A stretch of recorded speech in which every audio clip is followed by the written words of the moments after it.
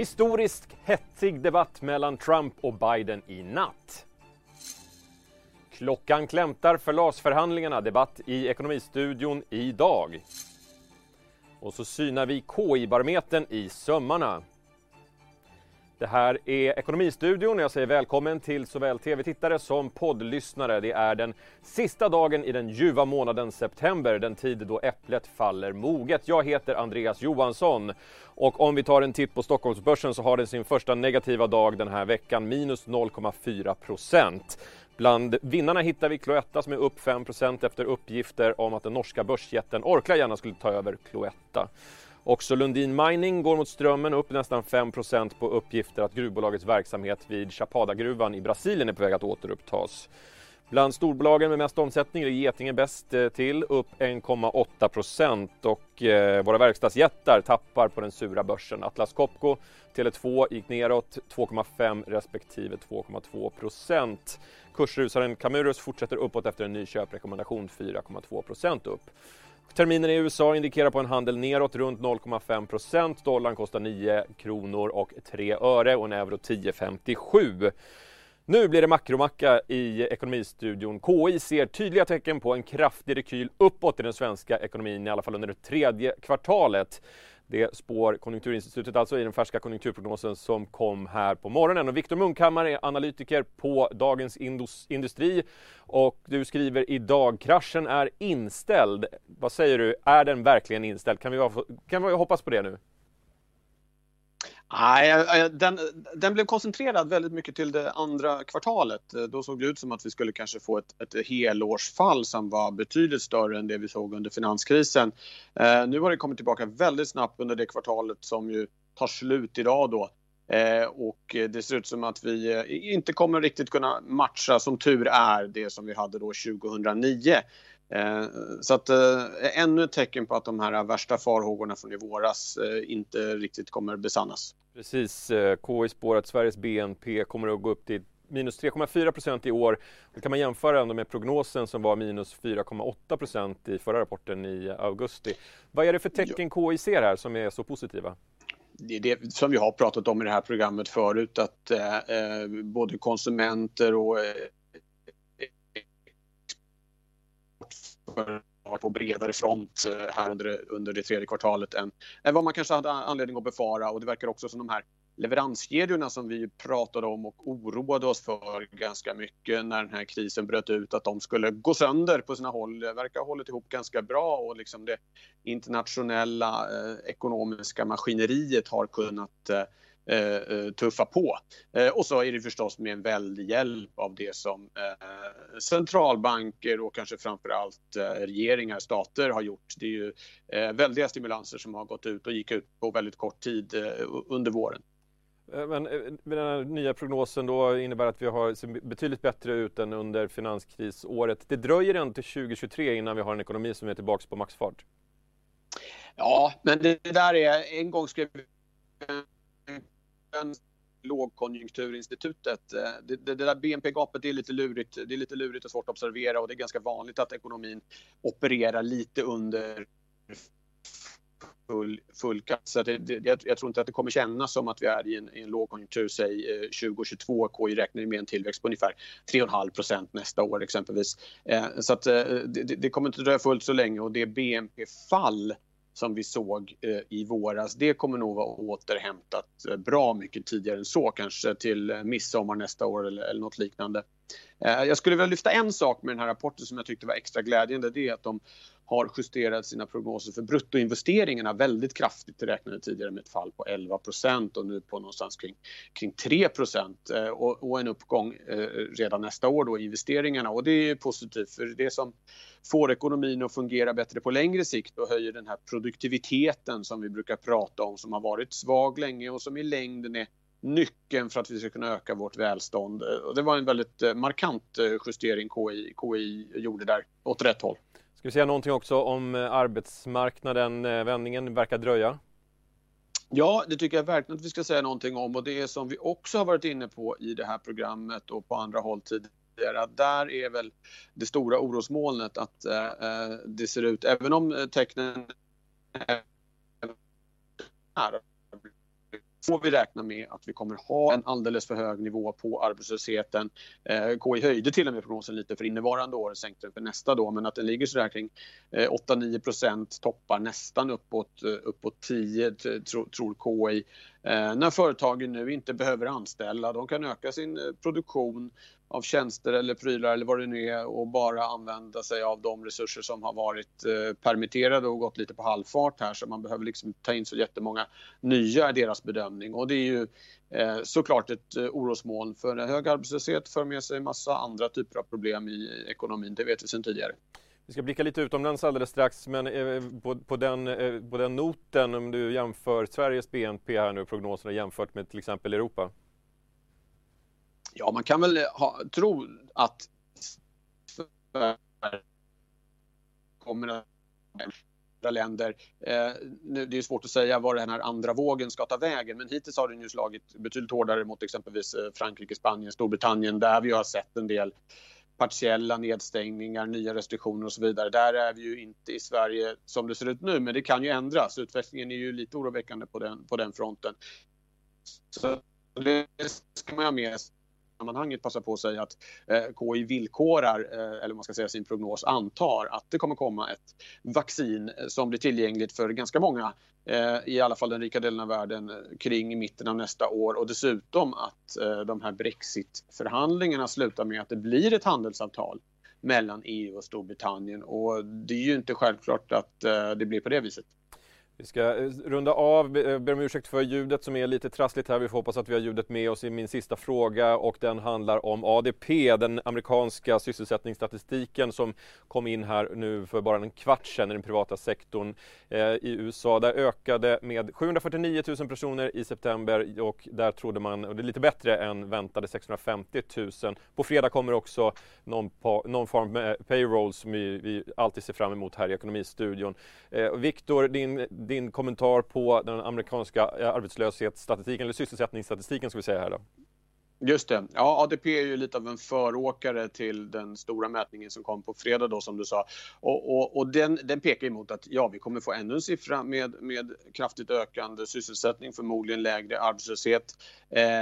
Tyvärr har korrelationen mellan ADP och payrolls inte varit jättebra de senaste åren, men jag menar att det går till hållet står ju klart i alla fall. Sen så är det väl som på många andra håll att den här liksom största rekylen, den närmast automatiska, har vi bakom oss, och att det kommer vara en lite trögare fart i återhämtningen. Och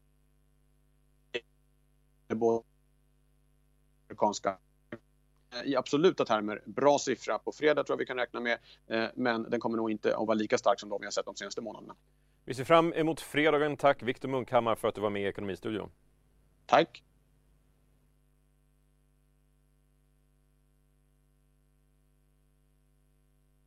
In i det sista förhandlar parterna om de nya LAS-reglerna. Med mig i Ekonomistudion har jag Tobias Wikström, ledarskribent på Dagens Industri, och Sandro Scocco, chefsekonom på Arena Idé.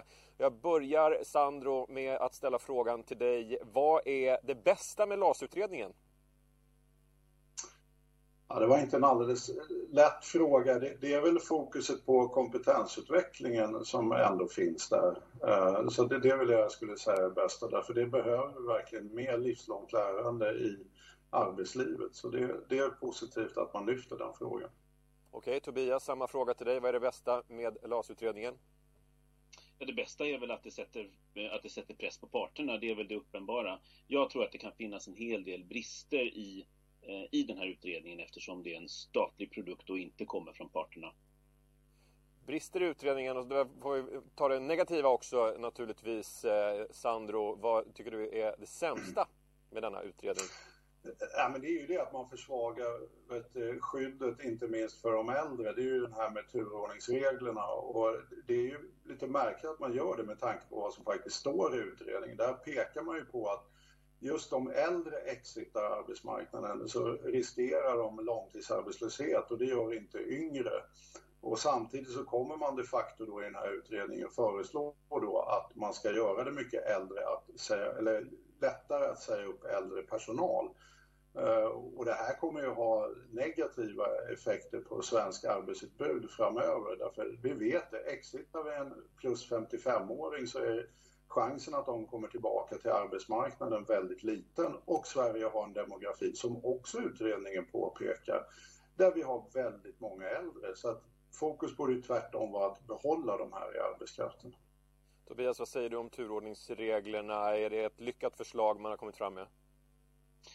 Ja, alltså jag tycker att tonvikten har ju blivit för stor just på turordningsreglerna. Det finns ju två huvudsakliga beståndsdelar i anställningsskyddet. Och det ena är att man måste säga upp på rätt sätt vid arbetsbrist. Och det är ju det som är den mest kända delen helt enkelt. Sist in, först ut. Har stark folklig förankring och stor legitimitet, men ställer naturligtvis till med problem ibland. Men det stora problemet är ju inflexibiliteten, den bristande flexibiliteten när det gäller att säga upp på grund av personliga skäl. Någonting som jag tror att många arbetsgivare är oroliga för och kanske har varit med om. Det är känsligare för LO och det är viktigare för arbetsgivarna också, skulle jag tro. Sandro, finns det inte ändå i det här förslaget att underlätta för företag att kunna bedriva en sund verksamhet? Vad säger du? Jo, det är såklart att liksom, företagen ska ha förutsättningar att bedriva en sund verksamhet. Frågan är ju bara hur LAS och arbetsskyddet påverkar det här. Och då skulle jag ju säga det att vi vill ju ha någon form av ändå rättssäkerhet i det här förfarandet. Att det sker på saklig grund, och att det naturligtvis, luckrar man upp det här och inför mer typ av samarbetssvårigheter eller andra kriterier, då riskerar det ju helt enkelt att bli väldigt mycket godtycke. Idag är ju kraven rätt höga på personliga skäl.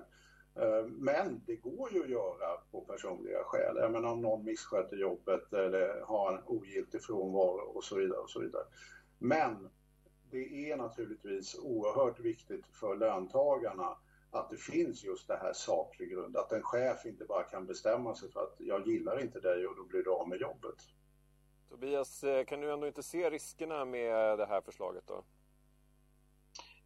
Jo, och då tror jag faktiskt att om parterna kommer fram till en lösning så har man ju tagit om hand dessa risker. Det man får komma ihåg är ju att i parternas förhandling, det som de sitter med på Storgatan just nu, där har de ju kastat in oerhört mycket mer. Så det finns ju mycket större förutsättningar att till exempel då den fackliga sidan skulle kunna tänka sig att gå med på att ändra parametrar i anställningsskyddet. Därför att det är så mycket annat som finns med, kompetensutveckling, kanske hela A-kassan och så vidare. Så att det är ju bra för alla om parterna kan komma överens om detta. Annars tror jag att det kan bli fel fokus och väldigt mycket störningar i samspelet mellan parterna och politikerna också för den delen. Sandro, från din synpunkt, vilken är den viktigaste frågan för parterna att komma överens om? Jag tror det som är stötestenen, det vi har lyft här flera gånger, det är ju det som är personliga skäl, och att man vill, liksom LO hade ju så att säga ett bråk om det här innan, där LO-ledningen föreföll, det var lite oklart exakt hur långt och inte, men de föreföll vara villiga att förhandla om saklig grund, och då opponeras ju inte minst Kommunal. Så nu har ju LO egentligen inget mandat att förhandla om saklig grund, och man har ju ställt kravet dessutom att 60% av deras repskap, det som är deras beslutande organ emellan kongresserna, måste faktiskt godkänna ett sånt här avtal. Så har LO gjort ett avtal som så att säga repskapet sen inte godkänner, då kommer ju det avtalet falla. Så vi kommer ju faktiskt inte ha det slutgiltiga resultatet av den här förhandlingen förrän det repskapet är genomfört. Tobias, vad säger du? Vad tror du om utsikterna för att få ett avtal på plats? Ja, till att börja med kan man ju konstatera att även om Kommunal är ett jättestort förbund så har de inte fler medlemmar än Centerpartiet har väljare. Hälften av arbetsmarknaden hör till LO och hälften hör till resten så att säga. Och det är också viktigt att komma ihåg att det här är inte en förhandling bara som gäller LO. De kan naturligtvis sätta sig på bakhasorna och sätta stopp för hela rasket. Men det är viktigt att komma ihåg att det här är en oerhört mycket större fråga än bara det som gäller LO. Sandro, hur går dina tankar när du lyssnar på Tobias här? Nej, men det är det ju. Men det kommer ju inte bli något avtal om LO kliver av. Och där har ju LO varit väldigt tydlig när det gäller saklig grund. Att man vill inte förhandla om saklig grund. Och det så att säga skvallret, för det är ingenting annat vi har som har kommit ut från förhandlingarna, är ju att näringslivet driver på hårt för att förändra saklig grund. Och det är väl det som är stötesten om man sitter och slutförhandlar just nu. Men det är naturligtvis så att LOs medlemmar är ju måna om sin anställningstrygghet, och i slutändan så är det förvisso Kommunal som framförallt, men även med andra förbund som driver det här. Men det är också så att de som var emot att förhandla om saklig grund hade majoritet på repskapet. Så att det är inte alldeles okomplicerat läge, även om nu Kommunal är ett förbund bland många. Tobias, ifrån ditt perspektiv då, vad tänker du kring näringslivets krav på att få igenom saklig grund, och är det kanske så att man försöker pusha det här lite extra hårt i coronatider och många som behöver se över sina verksamheter? Vad tänker du? Ja, det kan man ju tänka sig. Det är ju inte saklig grund i och för sig som är aktuellt nu när näringslivet går på knäna, utan det är ju uppsägningsreglerna, de vanliga så att säga, som är på grund av arbetsbrist. Men jag tror att arbetsgivarsidan har väldigt mycket att betala med så att säga. Och det är ju att man stoppar in mer pengar i omställning, fortbildning, byta spår mitt i livet och så vidare. Och så får vi inte heller glömma att det finns ett rätt så rejält skadeståndsbelopp med i det här utredningsförslaget. Och det får man väl ändå tänka sig att om man sägs upp alltså på grund av personliga skäl eller här saklig grund som det heter. Om det nu kommer med även i förhandlingsförslaget, så får man väl tänka sig att sådana här skadeståndsbelopp också finns med där. Så det här är ju inte någonting som arbetsgivarna tror att man kan få alldeles gratis, absolut inte. Sandro, dina tankar här, skadestånd, är inte det en hygglig ersättning när man förlorar jobbet? Jo, fast jag är väldigt skeptisk till att gå den vägen. Vi har ju haft de diskussionerna faktiskt i 20 års tid, att ska inte liksom företagen bara få betala sig ur det här istället? Och det finns ju internationella exempel på detta. Vi har ju haft en helt annan rättsordning i Sverige, det vill säga att det har närmast varit kostnadsfritt för företagen om det just har funnits sakliga skäl. Det vill säga arbetsbrist naturligtvis oftast, men i vissa fall då personliga skäl. Och det har ju varit en fördel för svenskt näringsliv. Den här diskussionen som kom upp om skadestånd, den kom ju faktiskt upp i spåren av EU-diskussionen, att det var så billigt att lägga ner i Sverige jämfört med andra europeiska länder, att stora koncerner valde då att lägga ner i Sverige, därför där hade vi just inte stora skadestånd eller utbetalningar till anställda. Men jag skulle säga att det är tvärtom, att just den här rättsordningen, att det sker på rätt sätt, är en förutsättning för att det just inte ska börja handla om stora skadestånd eller avgångsvederlag och så vidare. Och det är egentligen det valet vi har att göra, och där tror jag den vägen med skadestånd och avgångsvederlag är dålig för svensk strukturomvandling och svenska företag på lång sikt. Den har visat sig fungera väldigt illa i många andra länder, till exempel Spanien. Tobias, vi avslutar med ett inspel från dig här. Ja, samtidigt så vet ju du och alla egentligen att det finns ju så många möjligheter att kringgå systemet. Man kan skapa en arbetsbrist för att komma billigare undan, och jag tror att en del av det här arbetet handlar om att anpassa arbetsrätten till det som i praktiken redan är situationen. Sandra, jag måste ändå avsluta med dig här. Vad är din replik på Tobias? Nej, men det är ju helt riktigt. Frågan är ju bara vad man ändrar och varför man ändrar det, och om man ändrar maktförhållandena mellan parterna. Jag tycker det utredningsförslaget som lades var rätt obalanserat, och jag tycker att det skulle vara väldigt olyckligt om det genomfördes. Så att jag håller ju med där att det är mycket, mycket bättre att parterna kommer överens om detta och just har en bredare förslagskatalog och kan lösa olika frågor på olika sätt så att säga, som inte alls finns i utredningen. Så det sämsta utfallet här är ju att man inte kommer överens. Ja, klockan klämtar i LAS-frågan, och vi kommer att komma tillbaka till ämnet i Ekonomistudion förmodligen redan i morgon. Tack Sandro Scocco och Tobias Wikström för att ni var med i Ekonomistudion. Tack ska du ha. Nattens debatt mellan Joe Biden och Donald Trump var stundtals kaotisk. Vi har samlat några delar och reaktioner på sammandrabbningen och vi ska höra Expressens Thomas Kvarnkullen, Frida Stranne som är USA-expert, DIs Frida Wallnor och Expressens Mats Larsson. I'm not going to answer the question because the question is radical left. Would you shut up, man? Listen, who is on your list, Joe? Who's on your list? Gentlemen. Nu är det drygt en månad kvar till USA-valet och i natt ställdes Demokraternas presidentkandidat Joe Biden mot USAs president Donald Trump i den första presidentdebatten. Något som experterna kallade för kaotiskt. Det här var ju som ni har påpekat kaotiskt. Man höll sig inte till debattteknik och det var väldigt mycket personpåhopp från båda kandidaterna. Men det är klart att det utkristalliserade sig två alternativ, till exempel i klimatfrågan, också när det gäller rasism och lag och ordning. Och vad gäller tillsättningen av en ny domare till högsta domstolen till exempel. Men det var underordnat de här personangreppen och det kaosartade debattklimat som det blev här.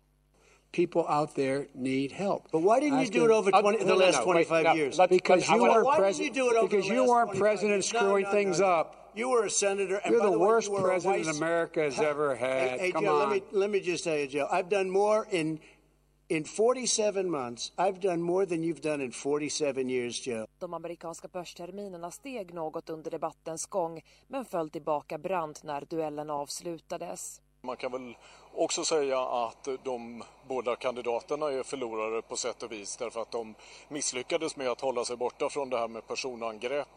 Donald Trump kallade exempelvis, eller han angrep exempelvis Bidens intelligens och Joe Biden och sin sida kallade Donald Trump för clown. Och det finns de som menar att det här inte är sådant som man vill höra från två personer som aspirerar för jobbet som USAs president. Och det var framförallt Donald Trump som var ute efter bråk. Det tycker jag var väldigt tydligt. Och han sa också en hel del saker under den här kvällen som det är ofattbart att USAs president kan säga. Efter presidentkandidatsdebatten var det ett antal debattörer som på allvar ifrågasatte om det borde hållas några fler debatter mellan Joe Biden och Donald Trump under den här valrörelsen. Detta av omsorg om väljarna. Jag har själv sett så gott som varenda en sedan Mike Dukakis mötte George Herbert Walker Bush 1988. Och jag har aldrig sett något liknande. Det kändes som om Trump inte kom dit för att debattera utan för att angripa och avbryta och försöka få sin motståndare Joe Biden ur balans.